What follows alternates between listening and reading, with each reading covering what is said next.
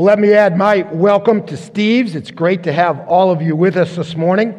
If I've not met you yet, and there's certainly many people who are joining us online that I've not met yet, my name's Neil Davidson, and I'm the pastor here at Hope Chapel. It's great to welcome you to our services today.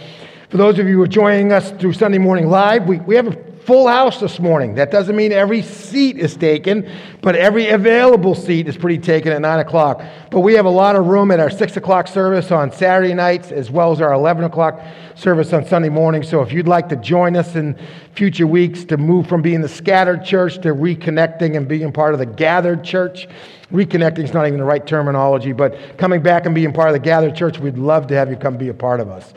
But welcome to all of you today. I'm going to do my best to look at the camera some, so that doesn't mean I'm ignoring the rest of you. Last week I didn't do such a good job at that, so I'm going to try to do a little bit better this morning to engage our group who's joining us online.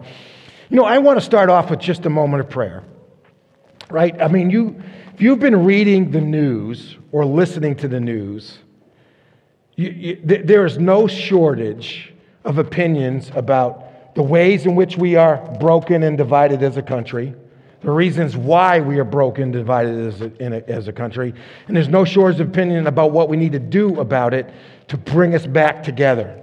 But here's the focus that I want to take in our prayer this morning. You and I, as the people of God, are called to be peacemakers. It's our job to bring people back into a relationship with God and back together as they get closer to God. Our job is to be bridge builders, right? To be peacemakers. And so what I want to spend some time, we may disagree about what's really wrong and what needs to be done about it and all those kinds of things, but hopefully all of us can agree that our job as God's people is to be bridge builders, to be peacemakers that bring people together as we lead them back to God. And so I want to pray for just a moment that each of us would find our own way to do that. One of the thoughts that struck me a lot this past week, there are over 150 million people in America who claim to be believers, to be Christians. And if every single one of those 150 million people just built a bridge to somebody else who's different than them, it would be a radical impact on our nation, right? Just one bridge. Just build one bridge and walk over it. So let's pray together for just a moment, and then we'll get into our message for today. I'm going to give you just a moment to reflect, to connect with God about being a peacemaker, being a bridge builder, connecting with someone. Maybe God will bring a name to mind of somebody that you could connect with, whether it's at work in your neighborhood or an old high school friend or a college buddy, or whatever. Just pray for a moment silently about the ways that God would use you as a peacemaker.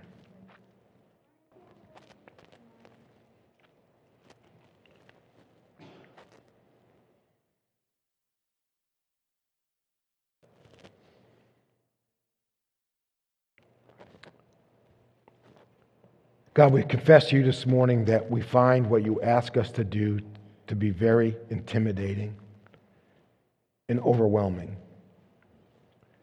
But Father, we don't want to shirk from the role that you've given us. That because we know you and we know the way to you, we can lead others there. And with that, we can lead people back together again. God, I pray that you would make each of us peacemakers in our own world. That we would build bridges to those who are different than us. And then we'd walk across those bridges and serve them in the name of Christ. God, use us as a church, as Hope Chapel, as a part of the faith community in Massachusetts, as a part of the faith community of the United States, as a part of the faith community of the world. Use us as your church to fulfill your will and to be peacemakers. For we pray it in Jesus' name. Amen. Amen. We've just been praying about the brokenness, right, that's just kind of glaringly obvious in our world today, right? If it's not coronavirus, I mean, think about it. You guys are sitting here with masks on, separated by 6 to 8 feet from one another, whatever. Very different, right? We've got issues that are going on in our country. There's protests taking place and police that are being mobilized. And, the MBTA is at odds with the state police. And you got all these, and it's just a broken and kind of divided world, right? And we look at it, and if you think about it very much, it's a very complex scenario. If there were easy fixes, we would have fixed it already, right? But I want to suggest to you that it shifts from being just complex to being intimidating when we take what's going on in the world today, and really, this is nothing new. It's been going on for a long time in our world, right? Almost since the moment of the fall, because it's all rooted in lostness. But when you look at what's going on in our world and we see how complex it is and et cetera, and then we lay it over the premise that we've been discovering and learning about in the book of Esther, it goes from being just complex to actually being downright intimidating. Because if you remember, as we launched into our study last week of the book of Esther, and I'd love for you to grab your Bibles and turn to the book of Esther. It's in the Old Testament. So those of you who are at home and grabbing a Bible, not exactly sure where Esther is, your Bibles always have a table and contents in the front, right? So feel free to use it in the front. It'll give you a page number. You can go right there. But in addition to that, the Bible's divided into two testaments, if you will, the Old and the New. Esther is in the Old Testament. If you see the book of Psalms, the easiest one to find because it's the biggest book, it's going to be just a little bit to the left, a little bit back towards the front, mixed in with Ezra and Nehemiah.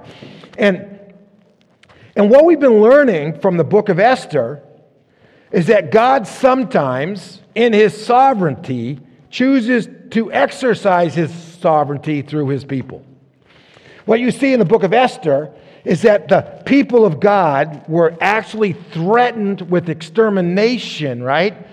The worst that you could have, right? It was going to be a genocide of the Jewish people. And God delivered his people through his people. And when you take that lens and you back up and you look at, all right, we look at our world and we see the prevalence of lostness in our world, right? And all of the fruit that comes from that. It goes, and it's very challenging, very complex, hard to, and then we pull it over and say, and we might be the answer to our very own prayer of bringing healing to our land.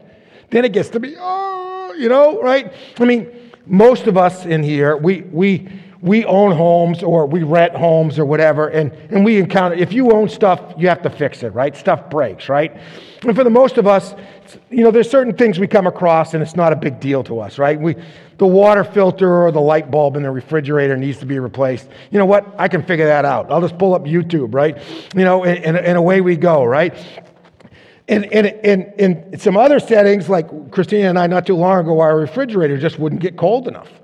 So I said, I could deal with this. So I pulled the refrigerator out, right? Took the back panel off, and I'm looking at the wiring diagram. I'm looking at the computer the panel that's on the back of it, the motherboard. I'm like, you know what? Where's the repairman's number, right? Because it was just above my pay grade, right? And you think there's some things we're ready to tackle, and some things we just want to back off. We want to call somebody else, right?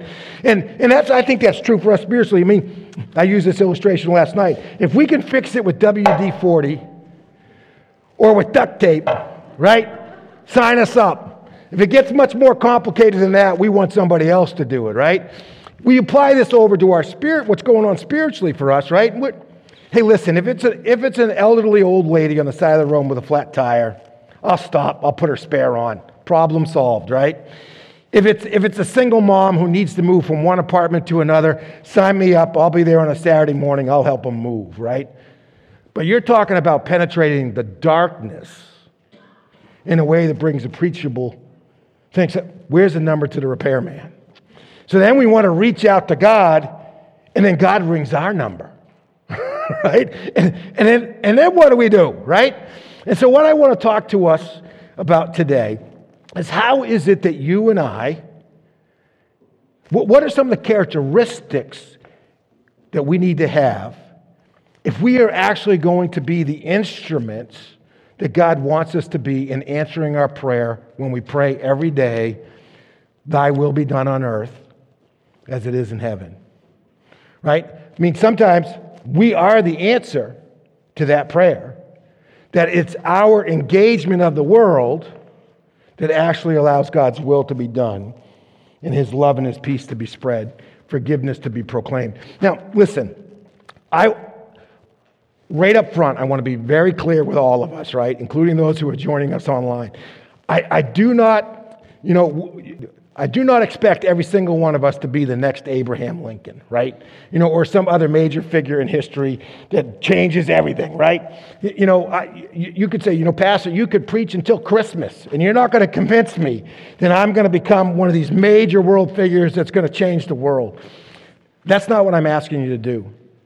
I believe if you just will embrace the challenge of doubling the size of your spiritual footprint, and everybody in God's church embraces the challenge of doubling the size of our spiritual footprint, it'll have a major impact on the world. But what does it take to make that happen? Right? And so I want to go back to the book of Esther, and I want to look at some characteristics that we see in Mordecai and in Esther that allowed them to fulfill their destiny, right? We were just thinking about that God's given us a new destiny that was allowing them to fulfill their destiny to be God's instruments that he used to deliver his people, right? And there's 5 characteristics I really want us to look at this morning, and we'll do so fairly quickly.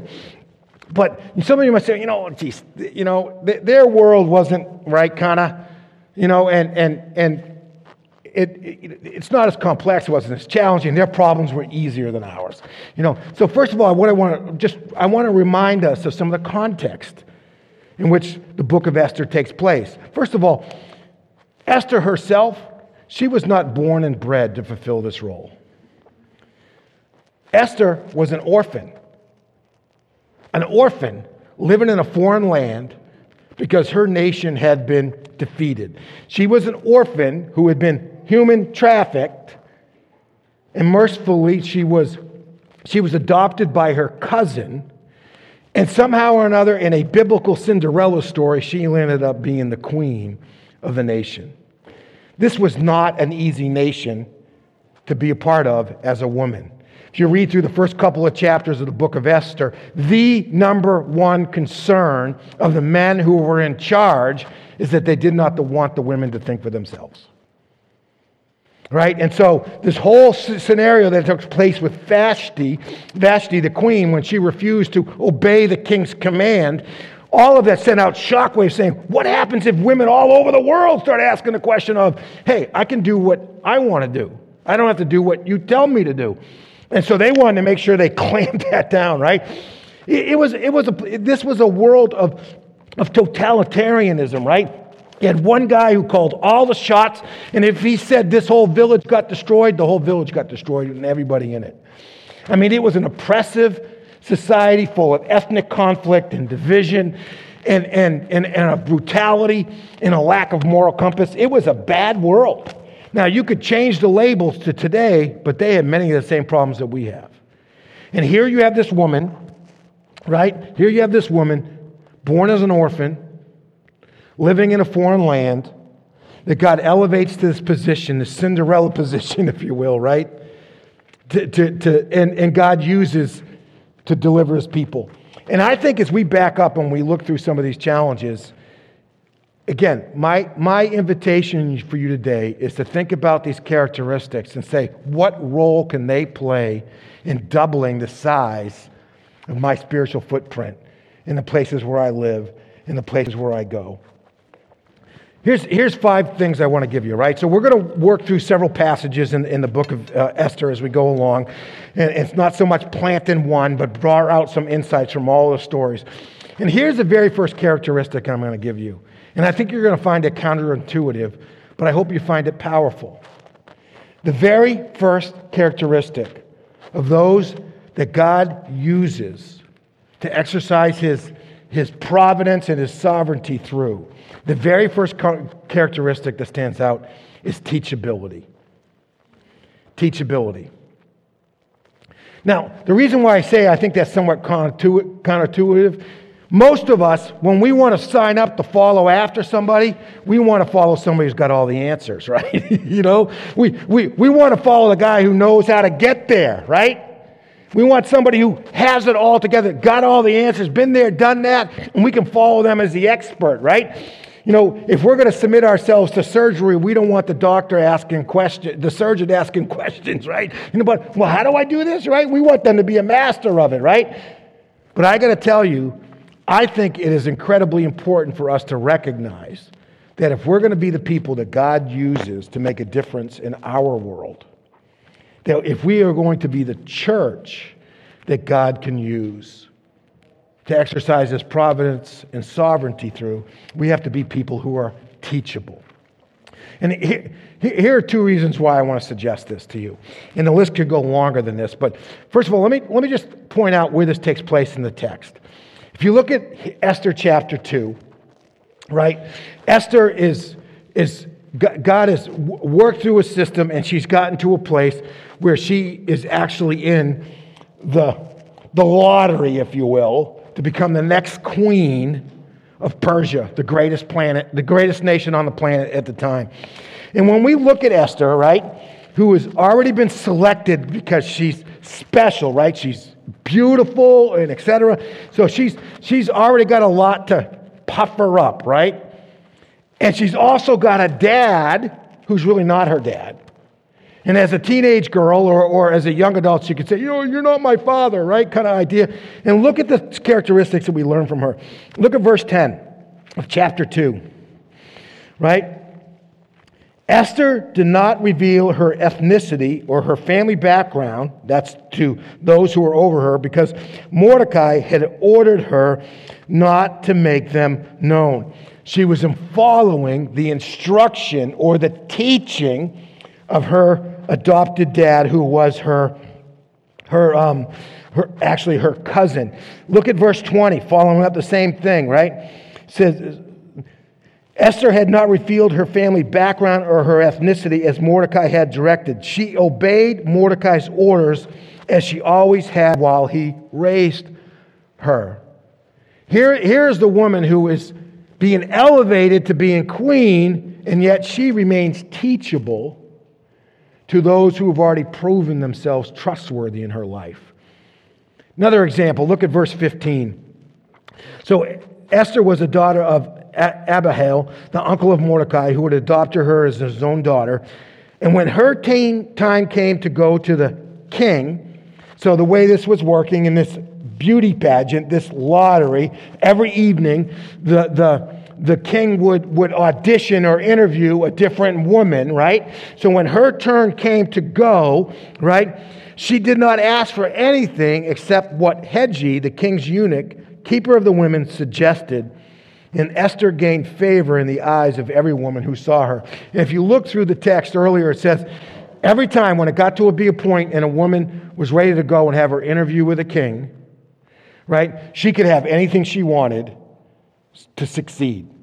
Any clothes she wanted, this or that, whatever. Everything was at her disposal, right?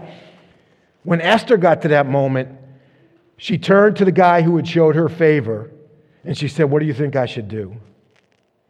She's teachable, right? She's teachable. And it follows along. You go into chapter 4, you see the same principle at work. When doom is now on the horizon for the Jewish people, her father, Mordecai, goes into mourning, and he's making it very public. And she tries to intervene by sending him clothes so he can look better and all that kind of stuff. And because he's ripped his clothes and put on sackcloth and ashes. And she's like, you look terrible. Here's a gift certificate to Banana Republic. We'll try to get you a little bit more up to date kind of idea. And he said, no. And he said, you need to do something about this. And she said, listen, I have not been invited to go into the king's presence for 30 days. So I'm kind of on the outside looking in. And I know that if I go to the king and he hasn't summoned me, it's more likely than not that I'm going to die, because that is a terminal offense, right? If you go into the king's presence without his invitation and he does not welcome you, it's a death sentence. And Mordecai responds to her and he says, listen, God's going to deliver his people one way or another, but don't underestimate the fact that your life is in jeopardy with all the rest of us. And she remains teachable. And she devises a plan to make a difference. And then right out of that, she sends instructions to Mordecai, and he said, this is what I need you to do. And he does exactly what she has said to him. He follows her lead, right? And so there is a mutual teachability going on. It's an absolutely critical characteristic for us as the people of God. Sometimes I think, obviously we know the answer in Jesus, right? But there's many other things that we need to learn. And so I believe this idea of growth, change, remaining teachable is deeply rooted in the biblical principle of putting off the old and putting on the new. God constantly calls us to be people who are being transformed, being changed. And as we are changed, that means for that to happen, we have to be teachable. So if we get to a place where we say, I know all I want to know, I know all I need to know, therefore don't teach me anything. When we get to that place, our spiritual journey and our spiritual usefulness begins to just dry up all around us. Here's the other point, I think, that why this is so critical. And it's evident in the story because there's this partnership between Mordecai and Esther, but it actually flows out into the Jewish community beforehand. We need to do this together, right? Making a difference in the world as instruments of God's sovereignty and God's providence is something that we do together. It's not something that I do by myself. It's something that we need to do together. We are the body of Christ, right? And so collectively and individually, we are the light of the world. That means we need to be communicating and learning from one another, right? One of the things that I prize most in my life is the fact that I have people in my orbit who don't think the way that I do. They don't look at issues and situations the way that I do. And with it, I can learn from them because they see things that I don't see.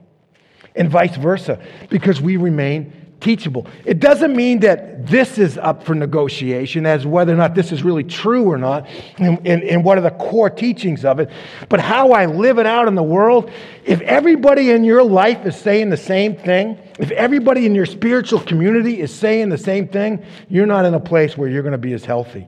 You need people in your life who see things differently, and then in that context of trust, be teaching one another how to be more like Christ in the world. It's powerful stuff. Teachability. Sometimes we think we have to have all the answers. I really got to tell you, in order to be God's instruments in the world of His providence and sovereignty, we just have to be teachable so that He can lead us. Here's the second truth I want to give you. We need to engage. You can lay it out a little bit front. We need to engage to be a part of the solution. And I mean that in contrast to engaging so that we can protect the status quo. We need to engage to be a part of the solution, right? But I really want to focus on that word engage. To engage means to participate, to be active, right? And the teaching of Jesus that echoes in the back of my mind as I read and think about what God's asking Esther and Mordecai to do, what He's asking us to do, is Jesus says, if any among you wants to be great, he must be the servant of all. You have to serve.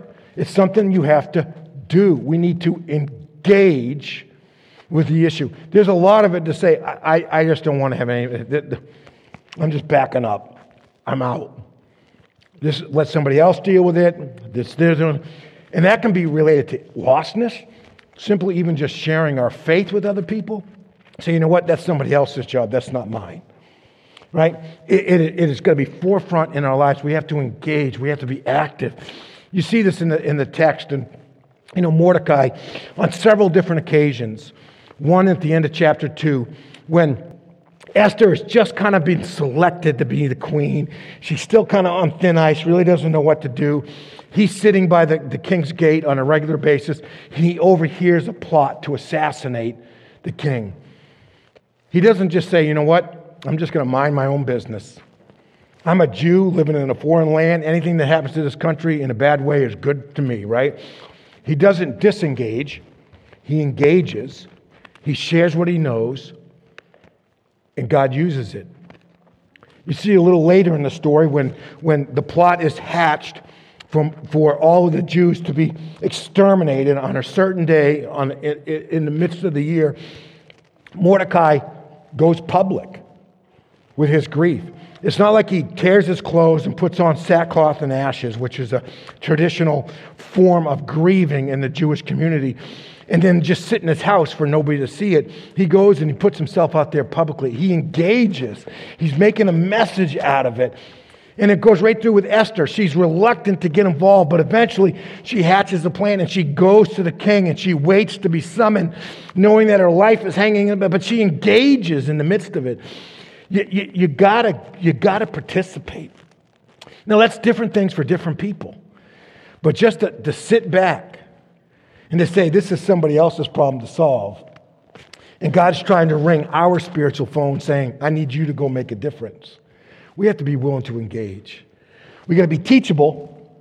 We also have to be willing to engage. Here's the third fact that I really want you to see out of this text.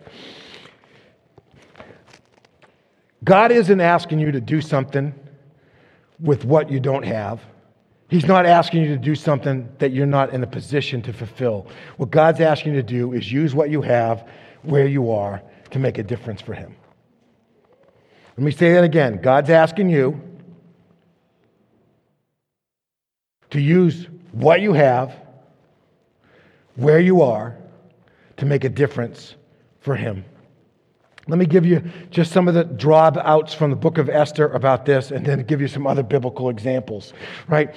When you think about Esther, right? And Mordecai's outside of the palace. He's doing everything he can outside of the palace to make a difference.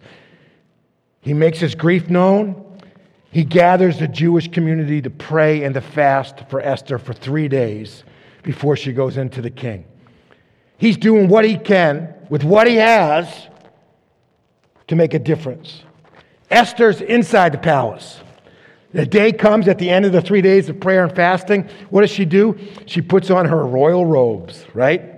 She said, you know what? I want to look beautiful when I get there, right? I'm going to use every asset that God's given me so that when the king lays his eyes on me in a place that I'm not supposed to be, he's not going to say, take her to the dungeon and put the ends of it. I want him to extend his scepter to me so that I can come into his presence and intervene for the people of God.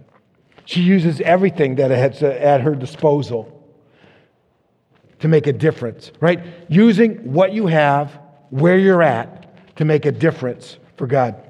Let me give you some biblical examples, right? And got some interesting conversation about all of this, right? You know, one of the favorite stories we like to teach our children out of the Scripture is about the feeding of the 5,000, right? Matthew chapter 14, some other places in the Gospels as well. The feeding of the 5,000, right? The disciples come to Jesus and they say, Jesus, the people are getting hangry, right? You know, they're getting hangry. We got to get these people out of here because they're hungry. The day's growing old. It's a long walk. You know, the nearest convenience store is, you know, we got no money. We got to get these people out of here, right? And Jesus says, you know, no. You feed them. And they're like, hey, listen, let us say again, we got no money, right? There are no stores. We can't buy food for these people. Jesus isn't saying, you know, and then he said, well, tell me, what do you have? What do you have? And they say, well, you know what? We stole this kid's Happy Meal. They didn't steal it, right? So we got 5 loaves and 2 fishes. Jesus says, have the people sit down. They took what they had, where they were at, right, out in the middle of the field. They put it into the hands of God. God fed the people. I mean, I know it's that's great on paper, but that's not the way it works in my world. Well, you know, it's a challenge, right? No doubt about it. Think about David. King David, right? We are introduced to David, right? In the Old Testament, David is the young child of Jesse. All of his brothers are out at the front, right? And the way the army worked in those days was that your family sent food to you so that you could survive. You didn't have these meals ready to eat, the MREs, that had like 5,000 calories in them and all that kind of other stuff that the Army has available now to people in other branches of the service. Your family actually brought you food. So David's job was to bring the food out. He gets there, and it's just the morning muster, right? Just in time for the morning muster. And all the Philistines are standing on one side of the valley, and all the Israelites are standing on the other side. And there's this human tank out in the middle of the field by the name of Goliath, who's threatening the armies of the living God. And nobody wants to go fight him. And David said, who is this uncircumcised heathen to be threatening the armies of the living God? I'll go out there and take care of him. And what is their first reaction, right? So, all right, we're going to let you do this, but you got to wear the king's armor, right? So here's a sword, here's a shield. And David, he can't move into stuff because it's not him. It's not his, right? So David says, listen, that stuff's not going to work. I need to go out there with my slingshot and my stones, and I can slay this giant. He used what he had, where he was at, and God brought deliverance. Another example, just to convince you with this, right? Because we want to get so absorbed with what we don't have, just focus on what we do have and use it where we're at as instruments of God's sovereignty and providence to make a difference for the gospel and to bring and to represent God's compassion and mercy in the world. Now, just one more example, Moses, right? Some of you are very familiar with the story in the book of Exodus. He was raised in unlike Esther, who was imported into the palace. Moses was raised in the palace, right? He thought he had it figured out on how to bring deliverance for God's people. He wanted to do it his own way, and he kills an Egyptian, has to flee. He spent 40 years now living in the desert, being a shepherd, taking care of some sheep, and God shows up to speak to him. And what's his first reaction? You got the wrong guy. Been there, done that, didn't work. You need to find somebody else. I just don't have the skill set for this, right? And what does God say to him? What do you got in your hand? Remember that? What do you got in your hands? Well, I got a staff. Every shepherd has a staff. God says, well, throw it on the ground. And it turns into a snake, right? And then he grabs it by the tail and it turns back into a staff. God's simply asking you and I to use what we have, where we're at, for his kingdom purposes. You may not be the queen in the palace with lots of servants around you. You may be the old guy sitting at the gate with his clothes ripped. But God's looking to use us where we're at with what we have to make a difference. We have to be teachable. We have to engage. We have to be ready to use what God's given us. Fourth thing I want to talk about, just real quickly as our time's starting to run away from us. We have to be ready to speak boldly for what's right. We have to be ready to speak boldly for what is right. Now, let me clarify, right? That does not mean that we have to speak loudly. I think there are too many Christian leaders today whose major objective is just to get their name in the papers, right? And to be invited onto the broadcast to give their opinions. It's not about speaking loudly, right? I think there's ways in which this isn't about speaking obnoxiously. Our objective in speaking for what is right is not necessarily to tick other people off, right? Or to make them feel bad. That's not what God's asking us to do.